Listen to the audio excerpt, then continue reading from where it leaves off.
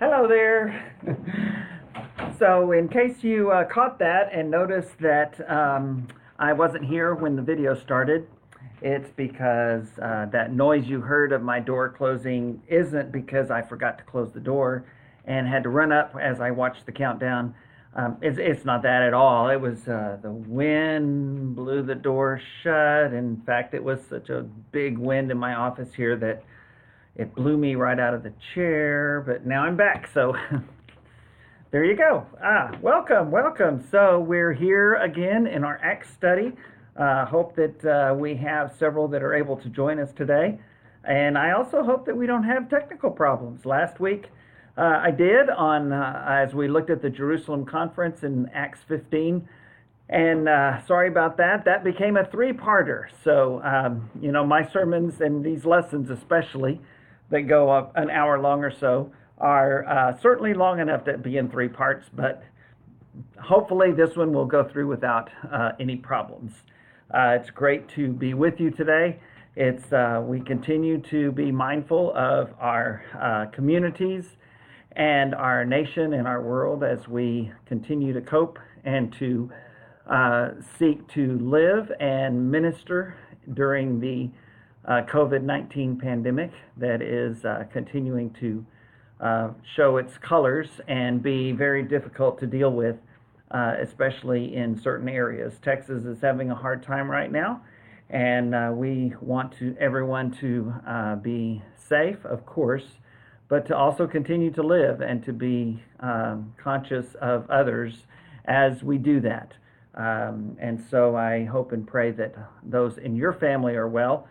And many of us now, as this goes on longer, are aware of individuals or families that have been especially touched by this coronavirus. And so we want to be mindful and prayerful of all. Nice to see Cindy and Eric with us today. I know there are others that have said they will be with us. And again, hopefully we won't have too many problems. If you're watching this recorded and you had trouble with Acts 15, you can see that on my Facebook page a little bit further down. Just scroll down, and it is in three parts. If you look at it on our website, westerwin.com, and you scroll over where it says social media and resources and find the live streaming channel, and then click down a little bit further under the big blue box where it says video archive, you can see the Acts 15 lesson in one lesson, thanks to my dear and good friend Terry Frick, who was able to splice that together, and he makes me look so good, so much better than I actually am. So thanks, brother, for all you do. And so we're gonna get right to it as we think about the lesson that we have today. We're gonna start in Acts 15 at the end, because we went through that Jerusalem conference. We talked about conflict and conflict management and the conflict model that Dr. Randy Lowry, president at Lipscomb University, has shared. Years ago, I studied under Charlie Seibert at Abilene Christian in the Doctor of Ministry program, and as a part of that, he brought in some people such as Randy Lowry and Dr. Seibert himself, an expert in mediation, the late Dr. Charlie Seibert, one of the men who influenced my life in a great way, and in practical ministry, and as a minister myself, probably had as big an impact on me as most anyone. So that's a great little chart. I shared it last week. You can look at it. And I've shared it before. It contrasts issue versus relationship. And in a lot of our conflicts, there are two things involved, issue and relationship. And how we deal with the conflict is basically determined by how important the issue is and how important the relationship is. And there are times when neither is important and you can avoid it. There are times when the relationship is all important, and so you want to accommodate. You want to acquiesce. You want to give in for the sake of the other person. And we certainly see examples of that in Scripture.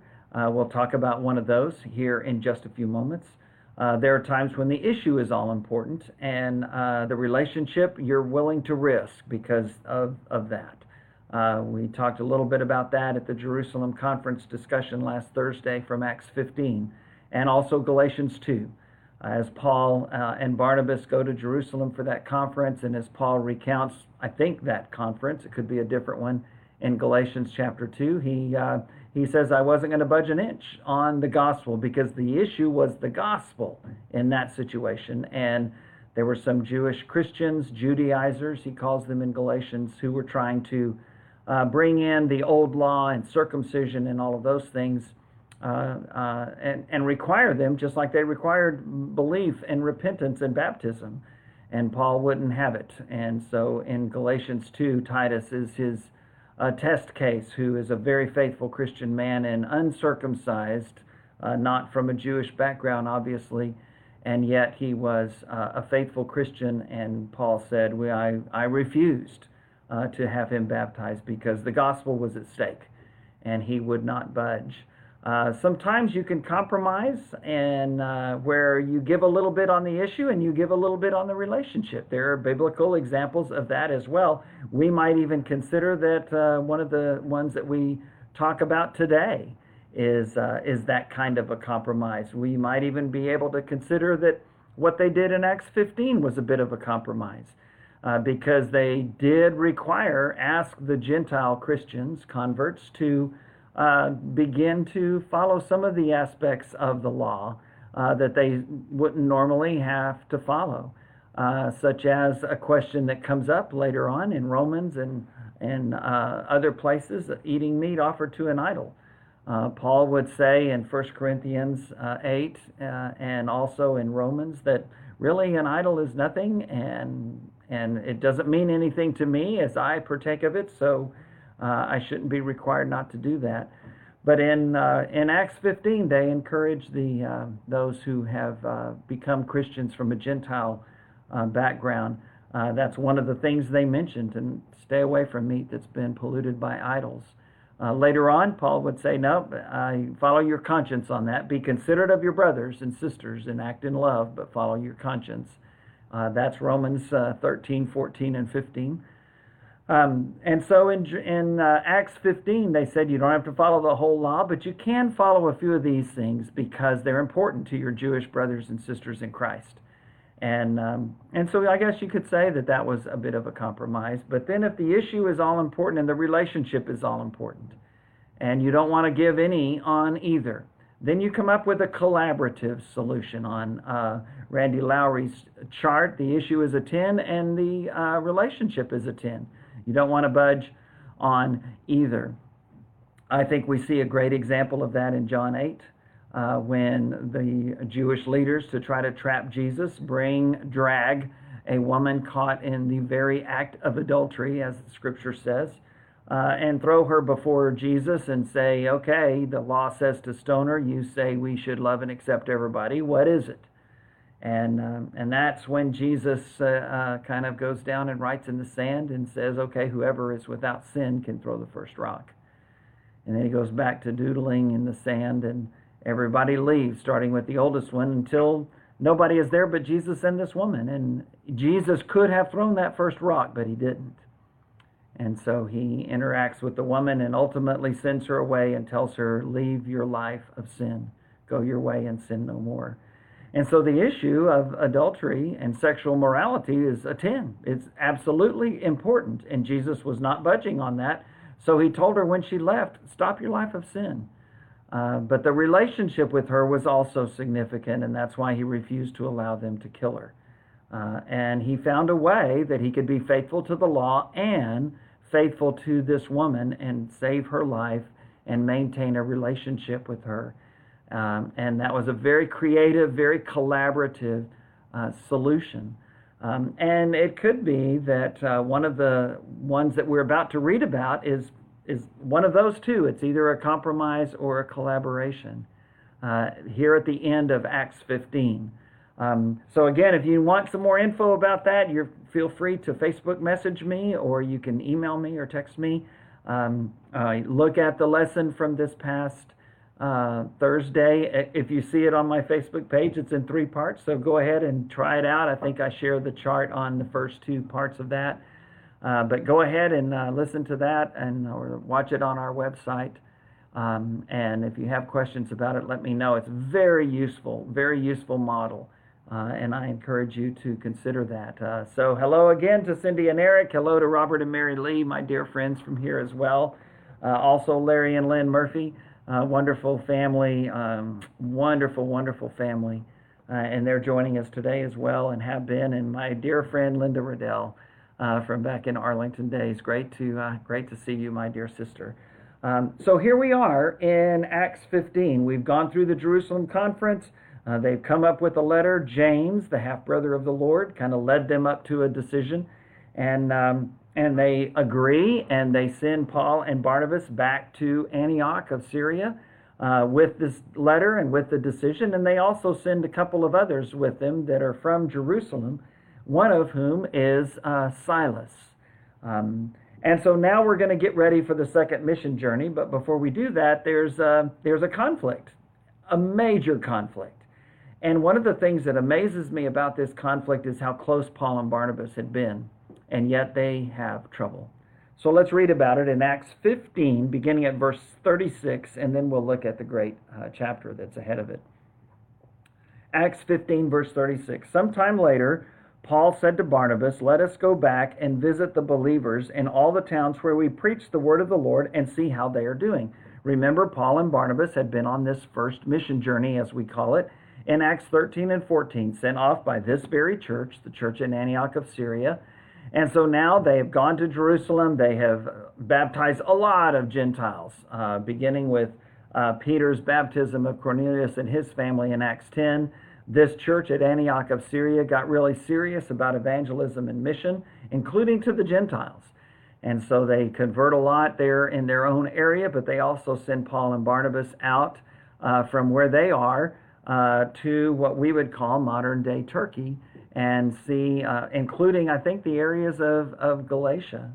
And they go out and they baptize a lot of Gentiles and Jews as well. And then they come back. They have the conference in Acts 15, and now they've returned to Antioch. And after a while, Paul says, "Hey, let's go back and check up on everybody." That will be what we call Paul's second mission journey. But there was a problem. Verse 37 of Acts 15, Barnabas wanted to take John, also called Mark, with them. But Paul did not think it wise to take him, because he had deserted them in Pamphylia and had not continued with them in the work. Remember, John Mark had left them. He had not stayed with them.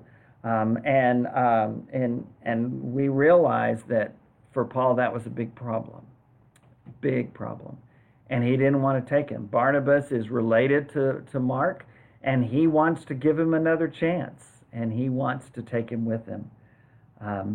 And verse 39 continues, they had such a sharp disagreement that they parted company. Barnabas took Mark and sailed for Cyprus, but Paul chose Silas, that one of those men who had come from Jerusalem, and left, commended by the believers to the grace of the Lord. He went through Syria and Cilicia, strengthening the churches. It's amazing the conflict that Paul and Barnabas have, having shared so much. They really were close. Later on, we read about Barnabas and Paul and Peter being involved in a conflict. This happens in Galatians in chapter 2.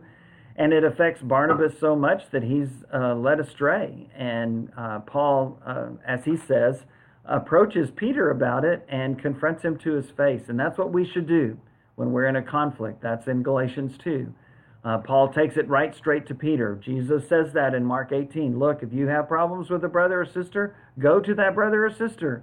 Talk to them about it. I used to have a friend, a dear friend in San Antonio who meant so much to Joyce and me, a wonderful registered nurse by the name of Edna Mae Becker.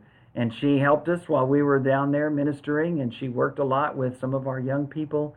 And she was especially a great encouragement to me. And if you came to her and said you had a problem with somebody, before she heard a word, she would hold up her hand. She would say, "Stop," and she would ask a question, "Have you prayed about it?" And if you said no, then she would say, "Go home and pray about it." And so you did, and you come back, and you begin to talk about the problem, and she would say, "Wait, have you prayed about this?" And you say, "Yes, I have." And you begin again, and then she says, "Wait, have you talked to that person?" Well, that's the way everyone should do it. That's the way everyone should do that. Oh, what a blessing and what a unified church we would have if that's what we did. Jesus' pattern was to go first to that person, then go back to them and still try to work it out, maybe with 2 or 3 others that could help. Sometimes that's necessary. Nothing wrong with that. It's a great thing. It says you're committed to trying to find a godly solution. And he says if that won't work, then you get the church involved and try to bring them around. And if they still are bent on their life of sin, then you may have to distance yourself as a church from them. And that's a very extreme thing to do. The whole context in Matthew 18 is about reconciliation and forgiveness. And so Jesus only lists that as an ultimate last resort. And so we go back to Paul and Barnabas and this conflict between them. And it may very well be something that Peter did. And as he talks about it in Galatians 2, Peter was a guy who was willing to associate with the Jewish and Gentile Christians until some of the believers came from Jerusalem. And it could be something related to these instances that we've read about in the past few chapters. It could be something else. But when some of the Jewish Christian brothers came from Jerusalem, perhaps some of the other apostles or James or someone else, Peter distanced himself from the non-Jewish Christians and wouldn't treat them the way he had treated them before. And it had an effect. In fact, Barnabas even was led astray. What does that mean? Well, maybe it means he was wondering if this Christianity was really legit, if Peter would do such a thing, or perhaps maybe he joined Peter in that hypocrisy. Who knows? But Paul confronts Peter, his fellow apostle, to his face, and he says, "You're not doing right. This is not right."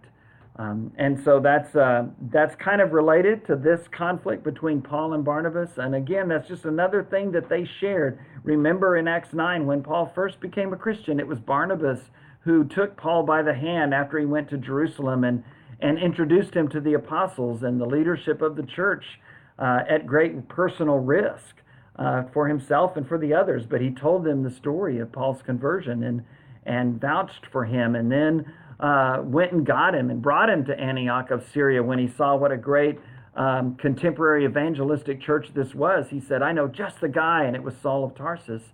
And then when the Holy Spirit says, "Separate Paul and Barnabas for me for the work I have for them," and sends them out on that first mission journey, their relationship is only increased and cemented. And yet now Satan tries to drive a wedge between them, using Barnabas's cousin Mark and his willingness to leave their mission trip in the first voyage in Acts 13 and 14 and to go back home to Jerusalem.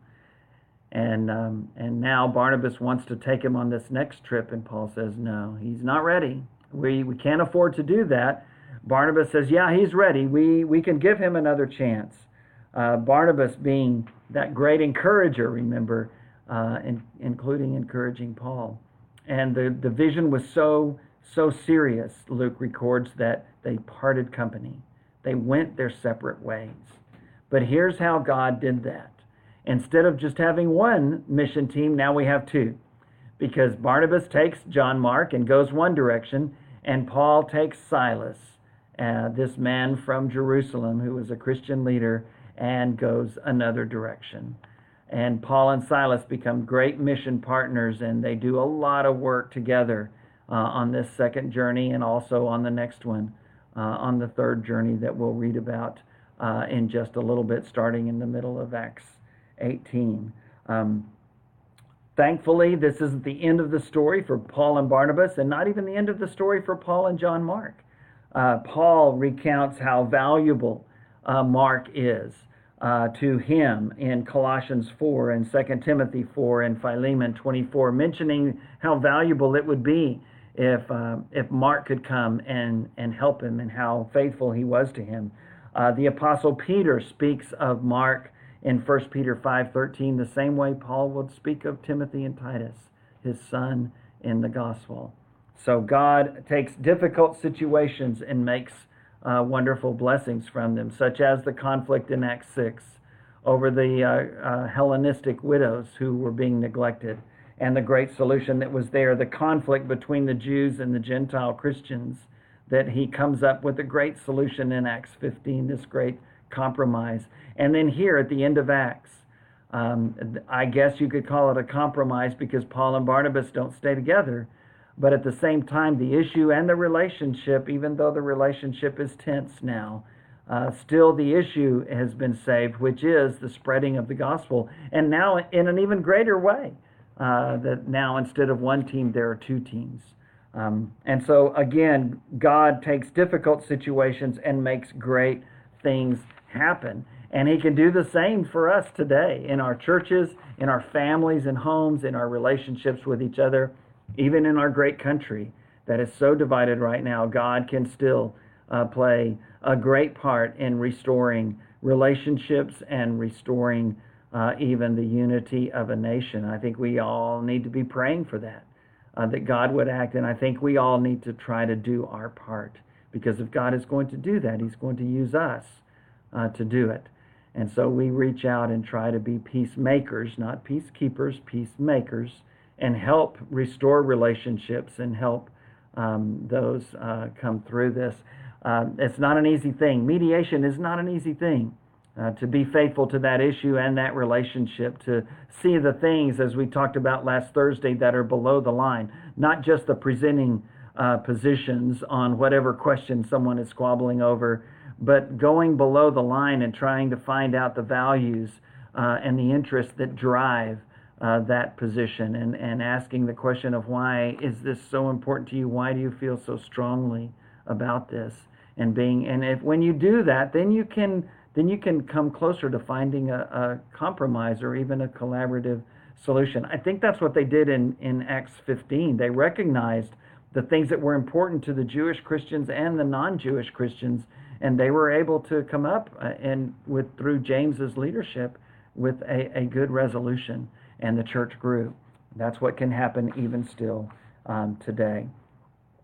Okay, so now we're going to go to Acts 16, this great beginning of kind of the end of chapter 15 is, but this great beginning of Paul's second mission journey. Now with a new partner, and as we're going to see, going to a new continent. For the first time, they will go into Europe, but with the same mission and the same message, the message of salvation through the death, burial, and resurrection of Jesus Christ.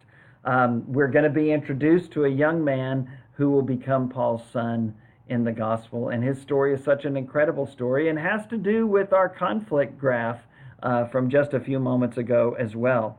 So let's start reading in Acts 16, beginning in verse 1. Paul came to Derbe and then to Lystra, where a disciple named Timothy lived, whose mother was Jewish and a believer, but whose father was a Greek. And so his mother was a Jew, and his father was a Greek. And his father would not let his son be circumcised, which again was the sign of the covenant for the Jews from the time of Abraham in 2000 BC to the present day in the first century. And yet he wouldn't budge on that one. And so his mother was a Jew, but she became a believer. And Timothy himself became a believer as well, but still an uncircumcised believer. Verse 2, the believers at Lystra and Iconium spoke well of him. Paul wanted to take him along the journey, so he circumcised him because of the Jews who lived in that area, for they all knew that his father was a Greek. And so, again, thinking about this conflict model, this issue versus relationship. With Titus, the issue was all important. The issue was the gospel. And so Paul wouldn't budge. He would refuse to have Titus circumcised. But here, in a sense, the very same question. When it comes to Timothy and this mission trip, Paul has him circumcised as an adult male, as a Christian from a Jewish background through his mother. Remember that wonderful passage in 2 Timothy 1 when Paul talks to his young son in the faith, Timothy, about his background and where that faith came from. He says, I'm reminded of the faith that dwelt first of all in your grandmother Lois and then in your mother Eunice and now exists in you also. Lois, Eunice, and Timothy. I had someone, I can't remember who it was, it may have been my old buddy, old pal Kevin Finley in Arlington, who talked about, how do you remember that? I never could remember that. And he says, well, here's the best way to do it. L-E-T, the word let. Lois first, then Eunice, Timothy's mother, and then Timothy, L-E-T. So if that helps you, then great. You can answer a trivia question and get it correct next time you're playing Bible trivia. And so Paul has Timothy circumcised. Why? Because he had to be saved? No. See, that was the question in Acts 15. And that's why Paul and Barnabas said, no way, we're not budging on this. That was the question in Galatians 2 with Titus. Paul said, no way, we're not budging on that. That's not the question in Acts 16. The question is in Acts 16 is relationship and effectiveness in sharing the gospel of Christ. And that's when we follow Jesus' words and be willing to go the second mile so that we can have an inroads. Paul would say in 1 Corinthians 9, I've become all things to all people so that by every possible means I might be able to save some of them. To the Jews I became as a Jew, to the non-Jews as a non-Jew, to the slave a slave, to the free a free, whatever it takes to be able to have an opportunity to share the message of Christ. Well, for Timothy to be able to interact with Jews, and as Paul had found on his first journey with Barnabas, they would be going in and out of synagogues most everywhere they went. Timothy would need to be circumcised. There would need to be no question about his background and his heritage. And again, it doesn't affect his stance with God either way, other than will he be willing to act in love and consideration or not. So with Timothy, the issue is really not that important, because the issue is not the gospel. The issue is just, well, Timothy, you're going to have to be circumcised. But the relationship is all important. Could he build a relationship with those Jews where he would be going and be able to interact with them and be able to answer their initial questions so that they can get to the deeper discussion about the gospel of Jesus Christ? We all should be willing to take the second and third and fourth steps and go the second, third, and fourth miles to be able to develop a hearing. We are not dishonest. We don't try to manipulate, but what we do is try to help people understand that we care about them, that this matter of their soul salvation is the most important matter that we could ever discuss with them, and be willing to try to help give that a positive hearing. That's what Paul does with Timothy, and this is that accommodation part in Randy Lowry's chart at the lower right, if you remember that chart, where the issue is a 0. The issue is not as important as the relationship in this case. The relationship is a 10, because remember, the issue is not the gospel, but the relationship is with those who need to hear that gospel. And so Timothy is circumcised. We keep reading now in Acts 16, beginning at verse 4. As they traveled from town to town, they delivered the decisions reached by the apostles and elders in Jerusalem for the people to obey. That's that letter that James had them write in Acts 15. So the churches were strengthened in the faith and grew daily in numbers. What a great, great passage. What a great beginning of this journey. And so we're going to continue on now on this journey that's already begun. It started in Antioch of Syria in the northeastern part of just off the coast of the Mediterranean Sea, and in Syria, north of Palestine and Jerusalem and Judea and Galilee and Samaria. And they're going to go through some of those areas that Paul and Barnabas went through initially, and that's where they pick up Timothy. And they continue on, and now they're going to reach a decision point.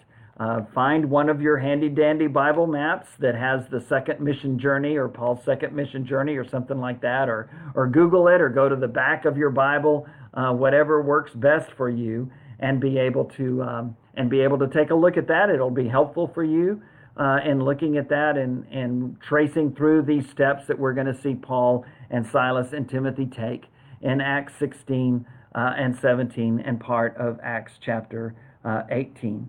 And so we begin to read this next section starting in Acts chapter 16, verse 6, when Paul hears the Macedonian call. You know that song, right? We have heard the Macedonian call today. Send the light, send the light, send the light, send the light.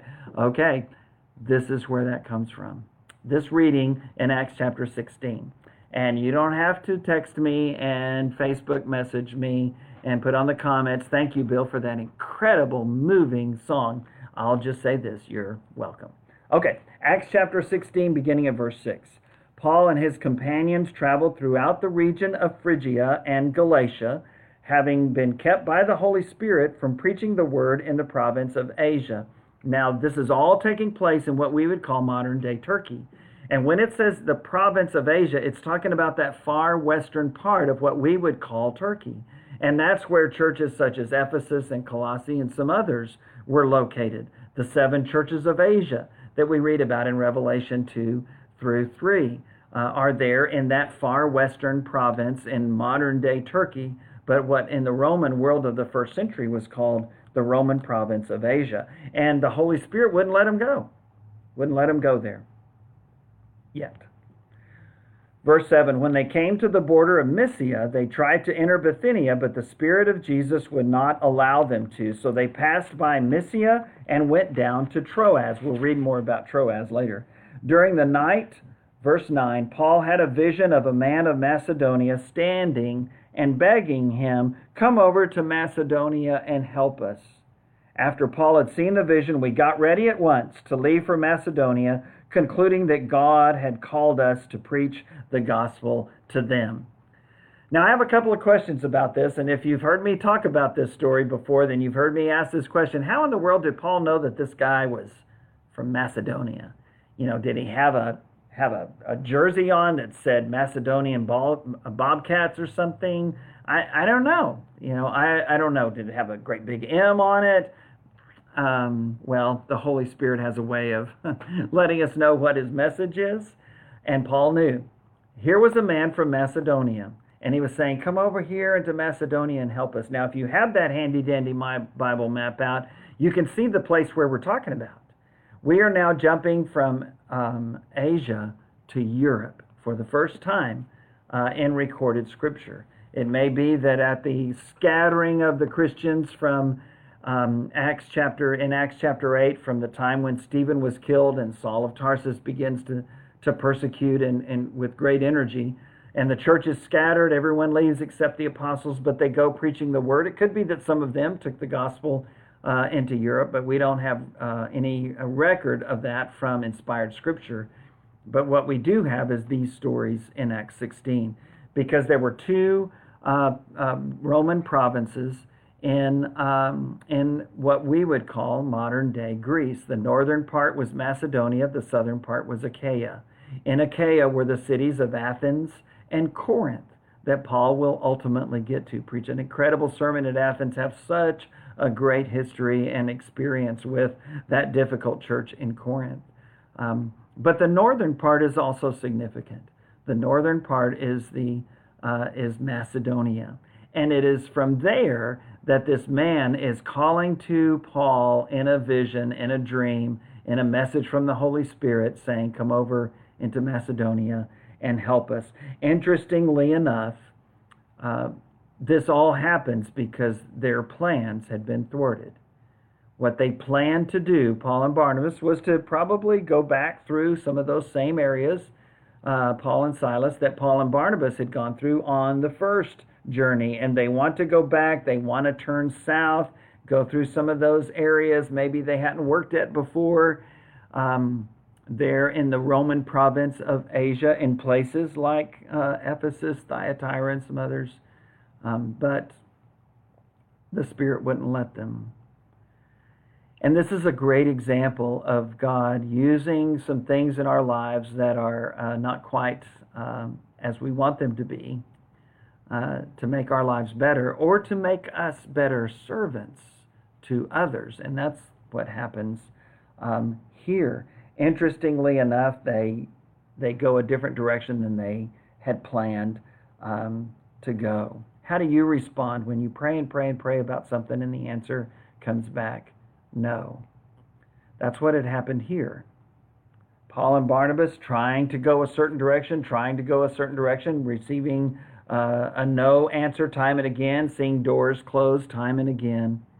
And then finally, they get the message. And Paul understands where all of this is coming from. And so we seek the Lord's will and direction. And I believe that when we pray and study His Word and talk to trusted Christian friends and make a decision, that He will guide us in that decision. I also believe that even if we choose wrong, that He'll continue to work with us and help us and accomplish great things through our decisions. But I do believe that discerning the will of God is one of the hardest things we can do. You know, we like the Old Testament story. We want to see the writing on the wall.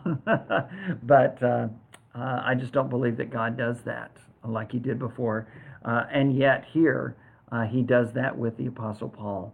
And He gives them this vision. He sees this man from Macedonia saying, come over and help us. And so when he shares that word with Silas and Timothy, they say, yeah, that's where we've got to go. We've got to go over there. And so that's what they do. They cross over by ship from modern-day Turkey in the northwestern part and go across the Aegean Sea and finally end up in a Roman colony in the city by the name of Philippi. This is all happening around AD or 50 to 52 CE, 50 to 52 in the Common Era. And so again, you can consult your Bible map and you can see us on the northwestern part of modern-day Turkey, jumping off into the Aegean Sea and going from there into Europe and specifically into modern-day Greece. Okay. So let's keep reading. This place we're going to read about in Philippi was a Roman colony. Not every town and city in the Roman Empire was a colony. This was a very important colony, obviously founded by Alexander the Great before the days of the Roman Empire, named for his father, Philip of Macedon. A very significant city, a very important town in northern, what we would call Greece, in the province of Macedonia. And we're going to read about the first convert in Europe then in recorded scripture. And it is a wonderful, incredible Christian woman and servant by the name of Lydia. Acts 16, beginning in verse 11. From Troas, we put out to sea and sailed straight for Samothrace, and the next day we went on to Neapolis. From there we traveled to Philippi, a Roman colony and the leading city of that district of Macedonia. And we stayed there several days. On the Sabbath, verse 13, we went outside the city gate to the river, where we expected to find a place of prayer. Don't you love that? They saw this place probably earlier in some of their activities, and they said, you know, this looks like a place where people are going to gather to pray. And so the next Sabbath, they said, we're going to come back here, and that's what they do. We sat down in the middle of verse 13. We sat down and began to speak to the women who had gathered there.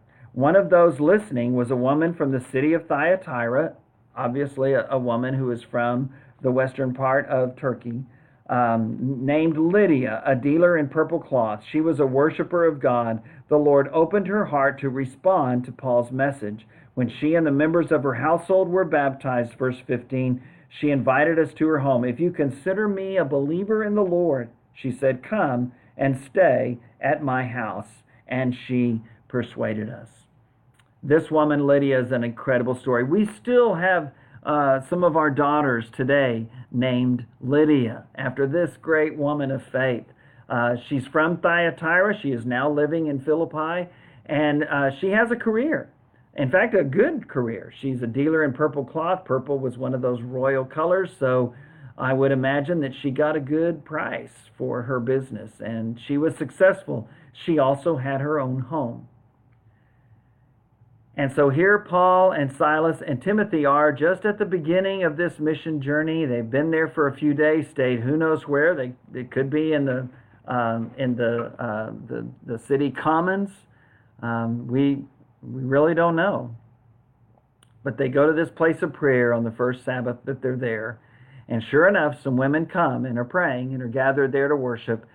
And so Paul and Silas and Timothy are able to be there as well, and they share the gospel message of Jesus Christ with them. And sure enough, Lydia hears this message. She has her whole household, her whole family baptized into Jesus Christ. And the church in Europe is off and running. This woman could very well be the first European convert. Maybe not, but it's the first one we have recorded. And then the question becomes, does she become a financial supporter of Paul? Well, she does right away. She invites them to her home and she says, look, you've given me the greatest gift I could ever have. Please let me provide a place for y'all to stay. And so she does. She opens her home to them, and she becomes someone who becomes a part of their ministry indirectly by helping provide some of the means that they need. This church at Philippi, according to Philippians 1, as Paul writes years later a letter to the church at Philippi that we call Philippians, in Philippians 1, he thanks God for them because of their partnership in the gospel. He says from the first day until now, as he writes those words. And that term partnership in Philippians chapter 1 is the term that we sometimes translate fellowship. It's that term koinonia. And it talks about that intense relationship and partnership and fellowship that this church at Philippi had. And he explains a little bit more about that in chapter 4, because he talks about how they sent him aid. They helped him. They helped his mission likely on this journey, and he relates to them how they were a part of that because of their financial gifts. And they were partners in ministry just as much as Paul and Silas were partners. They had to have their needs met. They had to be able to survive.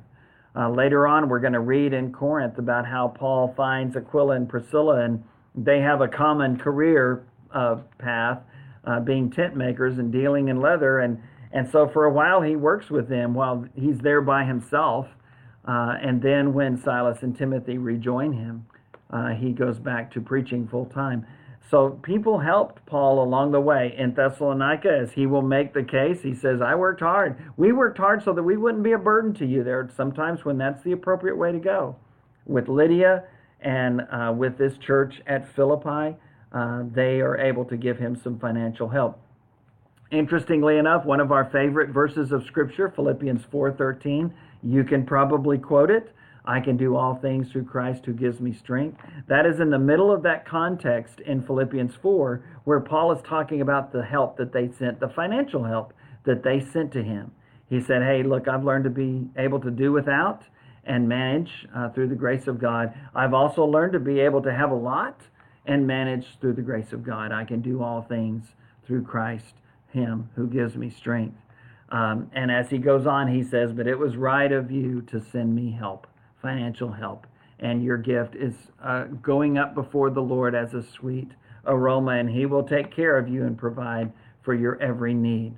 He tells them in Philippians 4. This is that church. We're seeing the beginning of that church right here with this incredible, wonderful, generous, godly woman by the name of Lydia. Well, she's not the only convert that we read about here. She and her family are baptized, and we see that time and time again throughout the book of Acts. When a person comes to faith, they're baptized. That's how they do that.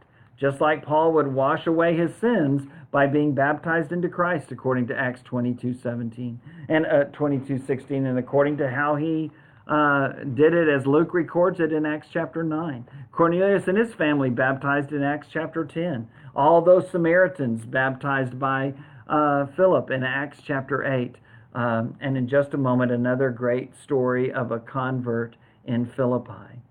This man that Paul meets because of his being put in jail. And so let's keep reading about this church in Philippi in Acts chapter 16. We'll continue on, beginning in verse 16. Once when we were going to the place of prayer, that same place, we were met by a female slave who had a spirit by which she predicted the future. She earned a great deal of money for her owners by fortune-telling. She followed Paul and the rest of us, shouting, "These men are servants of the Most High God, who are telling you the way to be saved. A lot of that, the same type of thing happened to Jesus a lot. And he would call that spirit out of that person. And Paul is about to do the same thing. Verse 18, she kept this up for many days. Finally, Paul became so annoyed that he turned around and said to the spirit, in the name of Jesus Christ, I command you to come out of here. At that moment, the spirit left her. Great news for this woman, not so great news for her slave owners, because they were using her to make money. They were abusing her. They were manipulating her. They were manipulating her gift, and it was simply for dollars and cents. And so when Paul frees her from this spirit, then they're not happy at all. Verse 19, when her owners realized that their hope of making money was gone, because that's all they were concerned about, they seized Paul and Silas and dragged them into the marketplace to face the authorities. They brought them before the magistrates and said, these men are Jews and are throwing our city into an uproar by advocating customs unlawful for us Romans to accept or practice. The crowd, verse 22, joined in the attack against Paul and Silas, and the magistrates ordered them to be stripped and beaten with rods. After they had been severely flogged, just intense physical persecution.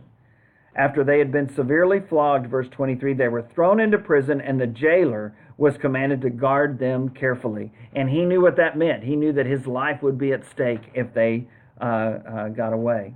When he received these orders, he put them in the inner cell and fastened their feet in the stocks. So they're in the inner cell in the jail, not any of those close to the door, but in the back, in the inner cell. And not just behind a locked door, they have stocks on them as well. They're in chains in a prison cell. And so what are they doing? Well, what do you do in a situation like that? You've just been beaten. You've just been falsely accused. You're being punished because you helped a woman by people who were abusing her for money. And now the whole city has come against you, and you find yourself beaten and flogged and now in jail and chains. Well, what do you do in that situation? What Paul and Silas do is that they sing. They sing praises to God. Verse 25, about midnight, Paul and Silas were praying and singing hymns to God, and the other prisoners were listening to them. Suddenly there was such a violent earthquake that the foundations of the prison were shaken. At once all the prison doors flew open, and everyone's chains came loose. The jailer woke up, and when he saw the prison doors open, he drew his sword and was about to kill himself, because he thought the prisoners had escaped. But Paul shouted, don't harm yourself, we are all here. So there's a big earthquake, everyone is free to go, but they don't. They don't. And they've seen what has happened to Paul and Silas. They can't believe their faith, and now they have the chance to leave, but they don't. And the jailer, he thinks they're going to run the first chance they can, and it would be a much better fate for him to take his own life than to see what his Roman superiors would do to him, having been given specific orders to guard these men carefully. And so he's about to kill himself. Verse 28, but Paul shouted, don't harm yourself, we are all here. And the man can't believe it. Verse 29, the jailer called for lights, rushed in, and fell trembling before Paul and Silas. He couldn't believe his ears, and now he can't believe his eyes. He then brought them out and asked, verse 30, sirs, what must I do to be saved? Even though Paul and Silas were the ones behind bars, they were the ones that were free. And this jailer was the one who was imprisoned. And so he comes to them and he falls down before them and he says, sirs, what must I do to be saved? We've seen that question before, such as in Acts chapter 2. And the answer there was repent and be baptized, because the Jews, they already believed. They had seen all of this happen there in Jerusalem just less than 2 months before that day of Pentecost occurred. They replied, verse 31, believe in the Lord Jesus and you will be saved, you and your household. Why did they tell him that? Because he didn't believe. He didn't know what to believe. All he knew was these men are incredible. They could have left and yet they didn't. They must care a lot about me. They must have some kind of inner sense of peace and joy, because after being beaten and unjustly accused and imprisoned, they're in their cells singing praises to their God. What do I do to get that? And he had no idea. And so they start at the start. They say, you've got to believe in the Lord Jesus and you will be saved, you and your household. And the verses that follow are significant here. Just like we saw with the Ethiopian treasurer in Acts 8. He sees the water after listening to Philip preach about Jesus, beginning at Isaiah 53. He sees the water. He says, hey, why can't I be baptized? Because that was a part of what Philip had taught him, the response of faith. Verse 31, they replied, believe in the Lord Jesus and you will be saved, you and your household. Then they spoke the word of the Lord to him, verse 32, and to all the others in his house. At that hour of the night, the same hour of the night, the jailer took them and washed their wounds. Then immediately he and all his household were baptized. The jailer brought them into his own house and set a meal before them, these men that he had just beaten or had seen beaten and had been watching over as he was their jailer. The jailer brought them into his house and set a meal before them. He was filled with joy because he had come to believe in God, he and his whole household. Just as with Cornelius and his family, just as with Lydia and her family, this man takes them home, he feeds them, he washes their wounds, he hears more about this gospel of Jesus Christ, and he and his family are baptized into Christ. All of those who believed, remember the first thing was to believe. And so some would say, well, Bill, doesn't this and those other examples, doesn't that show that the little children, maybe even babies, were baptized? It doesn't mean that at all. It doesn't mean that at all. Because it implies that they are believers, and it implies that they have turned away from their life of sin. And those are the things that lead up to this very moment of them being baptized. And that's why Paul starts where he starts, with believe. You've got to believe. If you don't believe, then you're not a candidate for baptism. You're not ready. And so they shared the gospel message with him. And the gospel of the death, burial, and resurrection of Christ, and how that was attested by witnesses, including Peter himself. And then they talked to him about the response of faith, starting with believing. You've got to believe this message. You've got to believe in this Jesus. Repenting, changing your life, turning away from this life that had imprisoned you, Mr. Philippian jailer, even though you were on the other side of those prison bars. You were the one in jail. And so you want to change your life and go a different direction. You want to repent of your sins and confess that faith and be baptized into Christ, telling him the gospel, sharing with him the answer to his question, what must I do to be saved, included the message of baptism. How important was it? It was so important that they didn't let the sun come up before they did that. That very same hour of the night, he is baptized, and his family at that very same time. And it's so important because who knows what's going to happen the next day? But isn't that true of all of us? Who knows what's going to happen the next day? If you're one of those who is not sure about being baptized, but who thinks that you're ready, who thinks that this is the only way that you too can be saved, just as this man came to believe, then please talk to someone. Contact us. We'd be more than happy, whatever the hour of the night, to baptize you into Christ. This past Monday, a week ago Monday, we had a wonderful woman who has been visiting with our church, who wanted to come and talk to a couple of us, one of our shepherds and I, about the gospel of Christ and about what she had been hearing as she had been attending some services of our church and some others. And she was baptized that very day, and now is a wonderful sister in Christ. This is what happened with this man. You know stories like that as well if you've been in the church for a while. What a great blessing that was. What a great moment this was for this jailer who now finally had become free. Well, the story doesn't stop there. They hear the message of God. They believe. They're baptized. They clean the wounds of Paul and Silas. They feed them. And then guess what they do? They take them back to jail. And I'm sure that's what Paul and Silas said. This is what we're going to do. No, we're not going to make a run for it. You're going to take us back. Verse 35 of Acts 16. When it was daylight, the magistrates sent their officers to the jailer with this order: release those men. They had slept on it. They knew this wasn't right. The jailer, verse 36, told Paul, the magistrates have ordered that you and Silas be released. Now you can leave, go in peace. And that's what we would expect them to do, but that's not what happens. This is one of those few cases in the New Testament where they don't turn the other cheek. They don't say, okay, we were wronged, but it's all right, we'll forgive and just go on. That's not what they do. And again, that issue versus relationship thing may be at play here. The issue is important, and the relationship is important.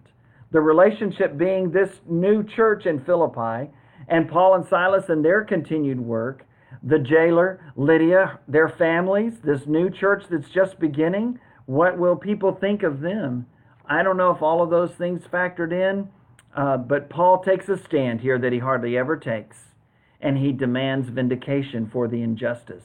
We hardly ever see people of God doing that in the New Testament, but that's what happens here. Sometimes that's the right thing to do. Not all the time. In fact, I would say hardly ever.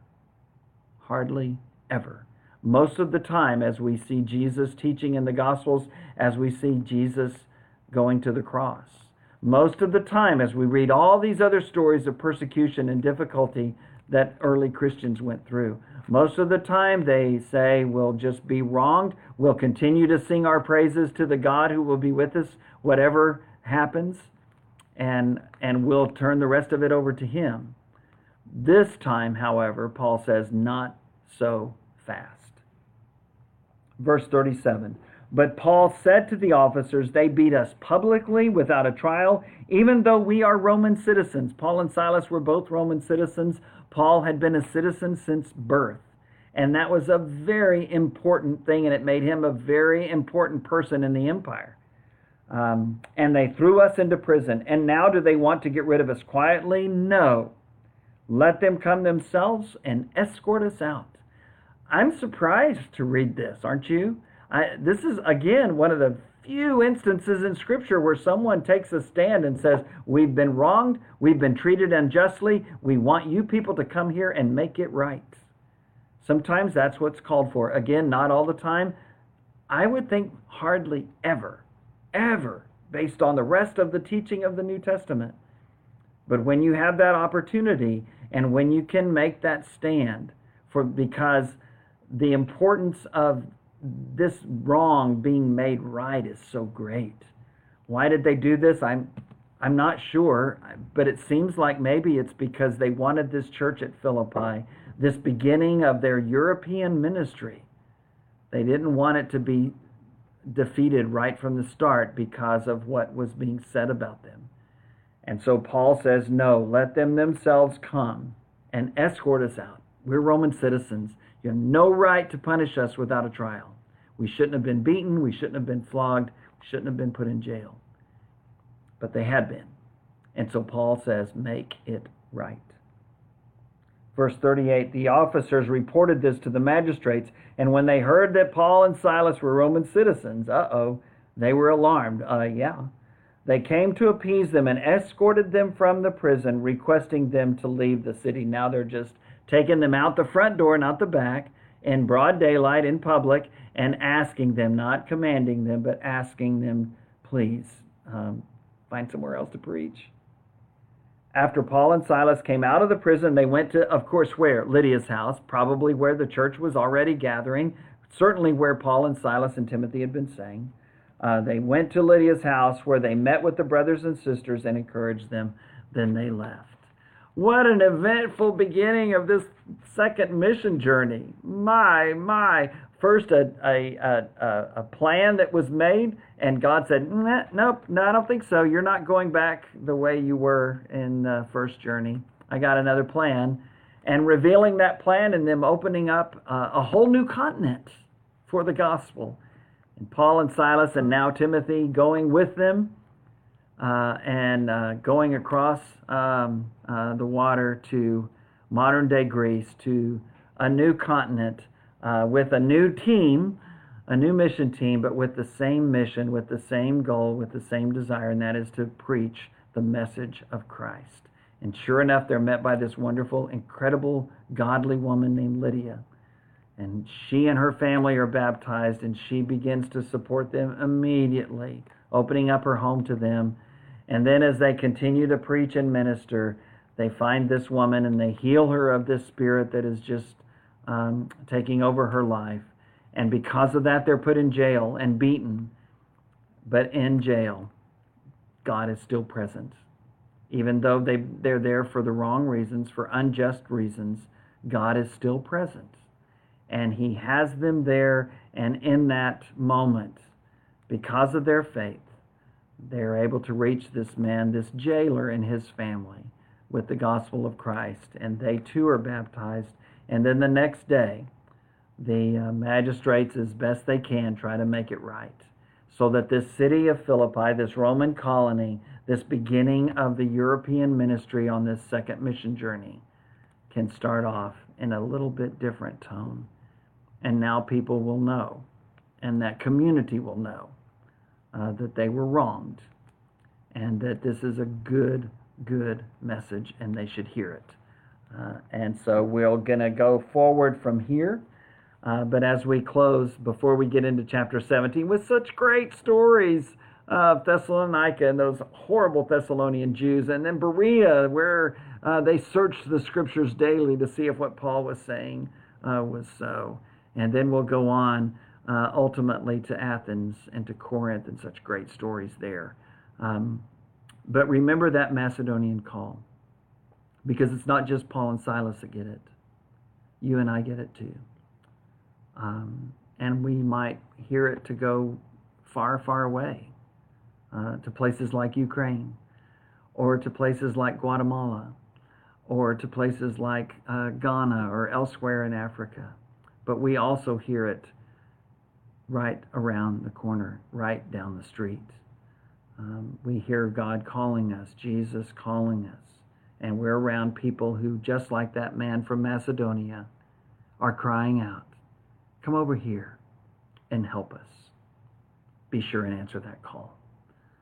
God bless you through the rest of this week. I'll see you on Thursday, and we'll get into Acts 17.